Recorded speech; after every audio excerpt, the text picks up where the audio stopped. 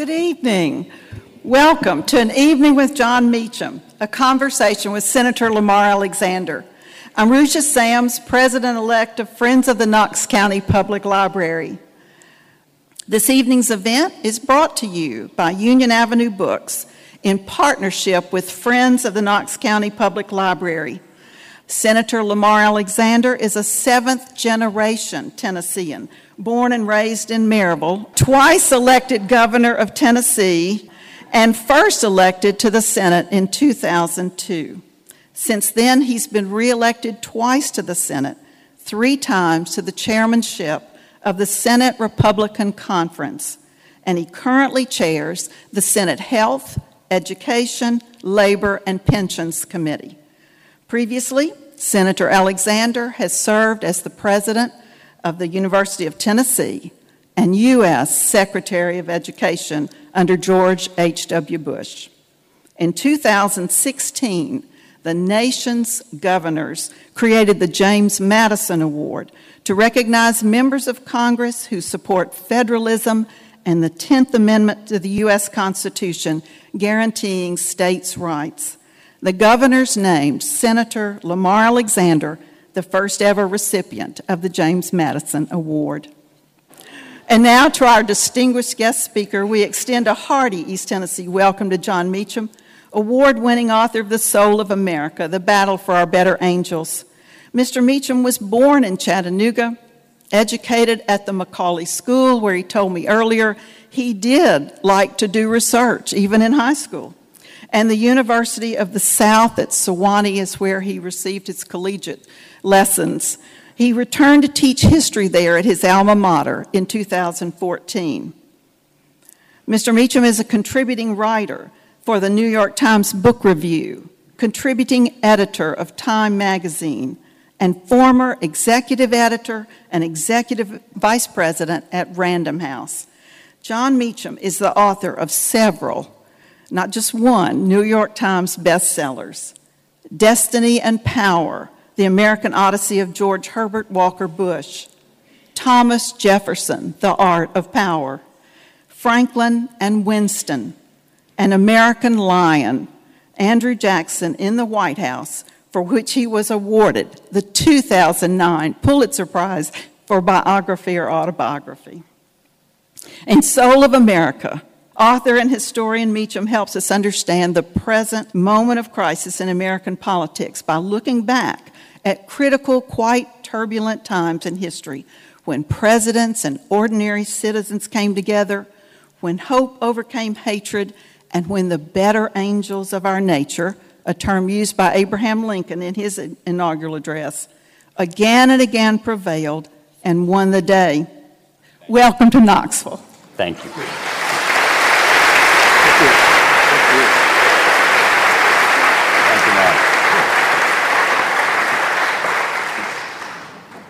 You read a lot of biographies. Did you find something common in all those great individuals? Yes. What was that? Human agency matters, that we're all part of a great drama, and our dispositions of heart and mind, the level and extent to which we engage in what Justice Holmes called the passion and action of the time matters. And so whenever one doubts the efficacy of a single action, I refer you to Rosa Parks or John Lewis. To me, the point of history is to tell the human drama, to illuminate how we got through problems in the past. Because if we act as though everything was just fine before a given election or a given moment, we're doing a disservice to the people who actually made the country. And it forecloses the possibility of our being able to think that we can do great things, because people in the past did these remarkable things, but they were just like us. And it was always, as Wellington said of Waterloo, a close-run thing. America's a close-run thing. The Revolution could have gone a different way. The War of 1812 could have gone a different way. The Civil War could have gone a different way. It's remarkable that we are, in fact, a continental nation in a coherent geographic way from an ocean to an ocean. It seems that, of course, it was going to be that way because we're used to it now. But imagine, no country in the world had ever attempted an experiment in self-government over such a vast geographic space. And that was made possible not because of something inevitable, but because individual people made courageous decisions despite their flaws, not that they were flawless. And what I wanted to know was, if you really climb back inside the moments, not as we see them now, but as they were lived, what would that tell you? If you were the editor of Newsweek in 1943, would you have looked at Franklin Roosevelt and Winston Churchill and said, you know what, they just don't know what's good, we need Wilson and Lloyd George again? And the answer is yes. And I think that's important to remember, and I think it's somewhat reassuring in the current climate that the oxygen of democracy is conflict. It is different opinions. If it wasn't, it wouldn't be a democracy. It would be an autocracy. The whole point of the country is to argue and to disagree. It's to find some provisional consensus for a time, hopefully solving problems. But all these solutions are, in fact, tenuous. The country was founded not to become perfect, but to become more perfect. And my view of biography and history is that, not that it's cultural Zoloft and not that it's escapism, but it is illuminating, it's orienting. If you know that Franklin Roosevelt and Winston Churchill were criticized, attacked, 40% of the country couldn't say Franklin Roosevelt's name. They called him that man. They did. Now he's, if we redid Rushmore, he'd be right there. Harry Truman left Washington with a 19% approval rating. Now everybody wants to be Harry Truman. So it seems to me that an engagement and conversation with the past, not as a sentimental exercise, but as it was lived, I think it's reassuring. I don't think we learn as much as we should by looking up at the past adoringly or down on it condescendingly, but looking it in the eye, taking it for what it was, and thinking in 20, 30, 40 years, what will people say we missed? And then trying to take remedial action so maybe they won't have to say it. Parson Brownlow, Knoxvillian, editor of the Knoxville Whig, this is a learned crowd if you know Parson Brownlow. Predecessor of the Journal, Knoxville Journal, governor, senator. This is what he said in 1856 on the public square in Nashville. He said, I therefore pronounce your governor, Andrew Johnson, here upon his own dunghill, an unmitigated liar and calumniator and a villainous coward. He is a member of a numerous family of Johnsons in North Carolina who are generally thieves and liars. And though he is the best one of the family I've ever met with, I unhesitatingly affirm tonight they are better men than Andrew Johnson in the penitentiary. Now, I got this from Senator McKellar, who was writing in 1942, who said then, our Senator McKellar, it's strange but true that any man who publicly denounces another man immediately gets the attention of his audience and retains it as long as he denounces him. And then McKellar says, writing in 1942 about 1856, vulgarity was more tolerated in those days than it is today. So I guess your book could be titled, We've Seen It All Before and We've Survived It. Yes. Or did I miss something? No, it wouldn't be quite as eloquent, but... That's why I'm not that's right, but the seller list. That's why you're in the Senate and I do this. It's a good filibuster title. But, and if you want to filibuster something, you could read this into the record. I want you to think about that.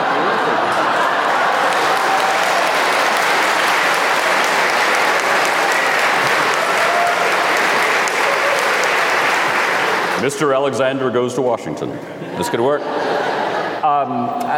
Yes, of course it's happened before. If anyone should understand this point, it's Tennesseans, right? I mean, so we were the last state out, the first state back.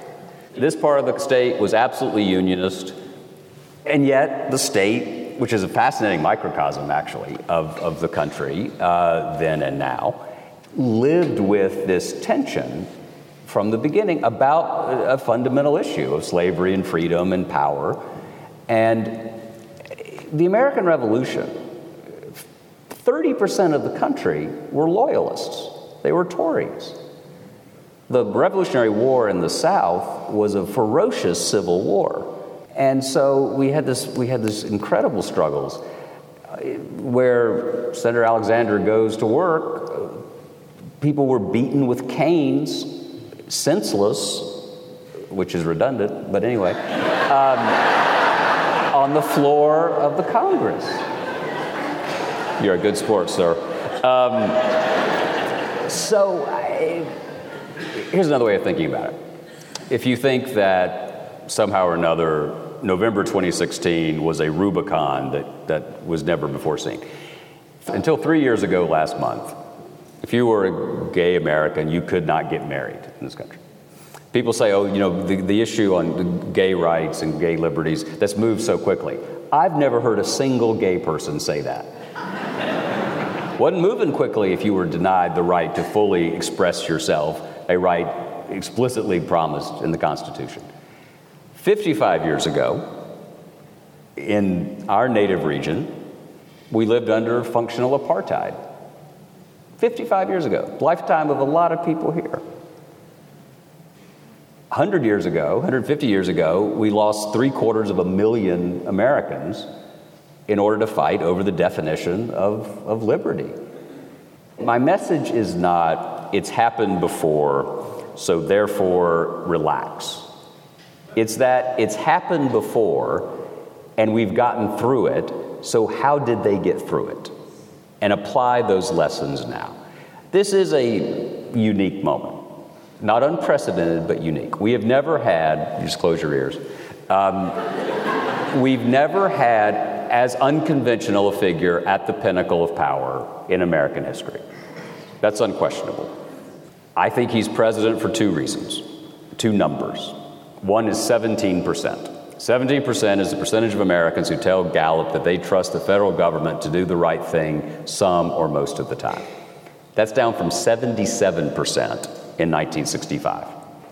So in 50 years, it's dropped 60 points. The second number is 130,000. That's the number the Commerce Department estimates that a family of four needs an annual household income to live what we would think of as a classic World War II middle-class life. 130,000. Household income in the United States is inching up, but it's about $57,000. So if you want to know why this populist provocateur became president, fewer than 1 in 5 Americans trust Washington, and people feel that for the first time in what Henry Luce called the American century into the 21st century, the ladders to the middle class are at best rickety and at worst gone. And basically what the country, it seems to me, in the right number of electoral states was saying in November 2016 is, if you're going to act like a reality show, we'll send you one. And I think that it's a populist. I think it's a spasm. I could be wrong, obviously. It does not feel like an entirely new volume in the American story. It feels to me like a chapter. It's as if Joe McCarthy or George Wallace had become president. 50 years ago today, July 1968, if you think things have never been worse, 46 Americans died in Vietnam. Not wounded, died. 46 a day in 1968. We would have just buried Dr. King, just buried Senator Kennedy. We'd be heading into the Democratic National Convention in Chicago with that violence. November, George Wallace would win 13.5% and carry 5 states. I'd rather be dealing with Twitter than with TET. Let me pursue that a minute.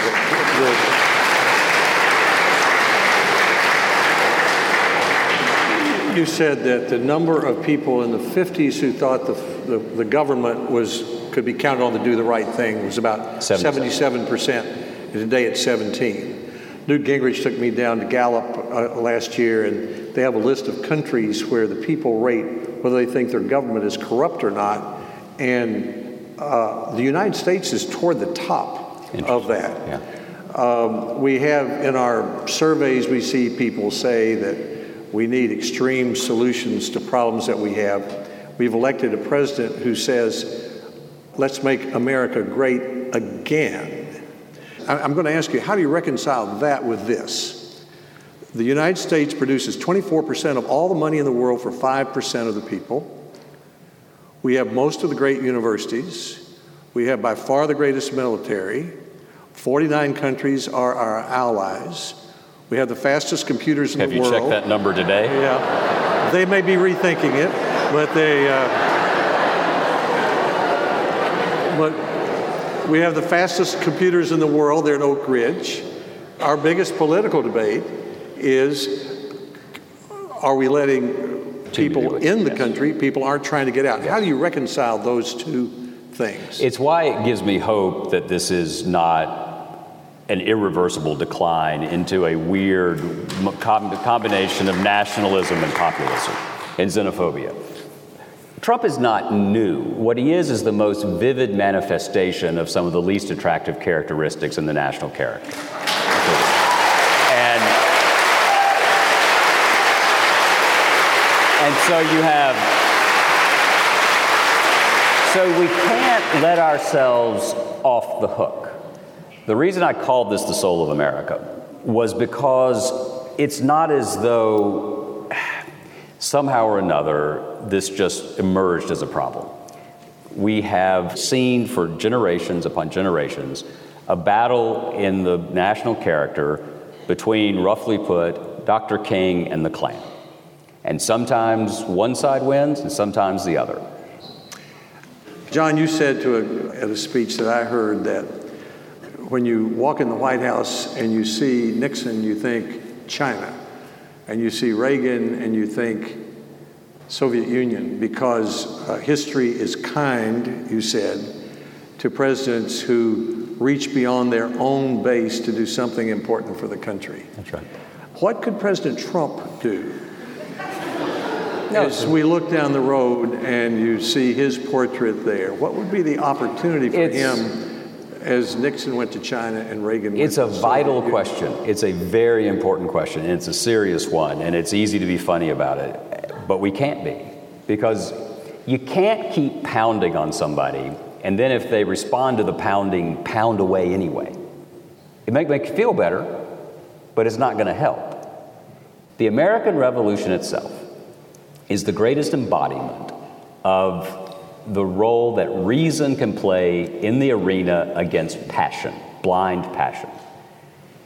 When we just decide that we're not going to give any inch, we're not going to give any credit, we're not going to have any hope about a given person or party, we're not being true to the sacrifices that were made to put the country in motion.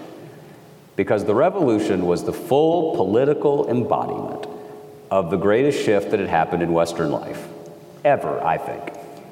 300 years before the revolution, what had been going on? Gutenberg, the introduction of the democratization of information, the spread of information, the Protestant Reformations, the translation of sacred scripture into the vernacular, and in the rise of the bourgeoisie, an entire reorientation of the world from being seen as vertical, popes, princes, prelates, kings, who either by an accident of birth or an incident of election had absolute power over all of us. What was the American Revolution? It was the story of taking that vertical line of divine rights and making it horizontal and leading toward democratic rights. That's what the American Revolution was. And if you stand up and you're on that side of the aisle and I'm on this one, and before you even get to your feet, I think, oh God, I'm not going to listen to that, then I'm not being true to what started this great experiment. Now, you may stand up and you may make your point, and 99 out of 100 times, I may think, God, they're wrong. But I bet in the 100th, I might learn something. And if I close my ears instantly, then I'm foreclosing the possibility of reason to play a role in our public lives, and we can't do that. So, to answer your question, Trump, I'm not sure what it is, but he's got to do it. I think he believes that his duty is not to the whole country, but to those who support him, and I think that is fundamentally unpresidential.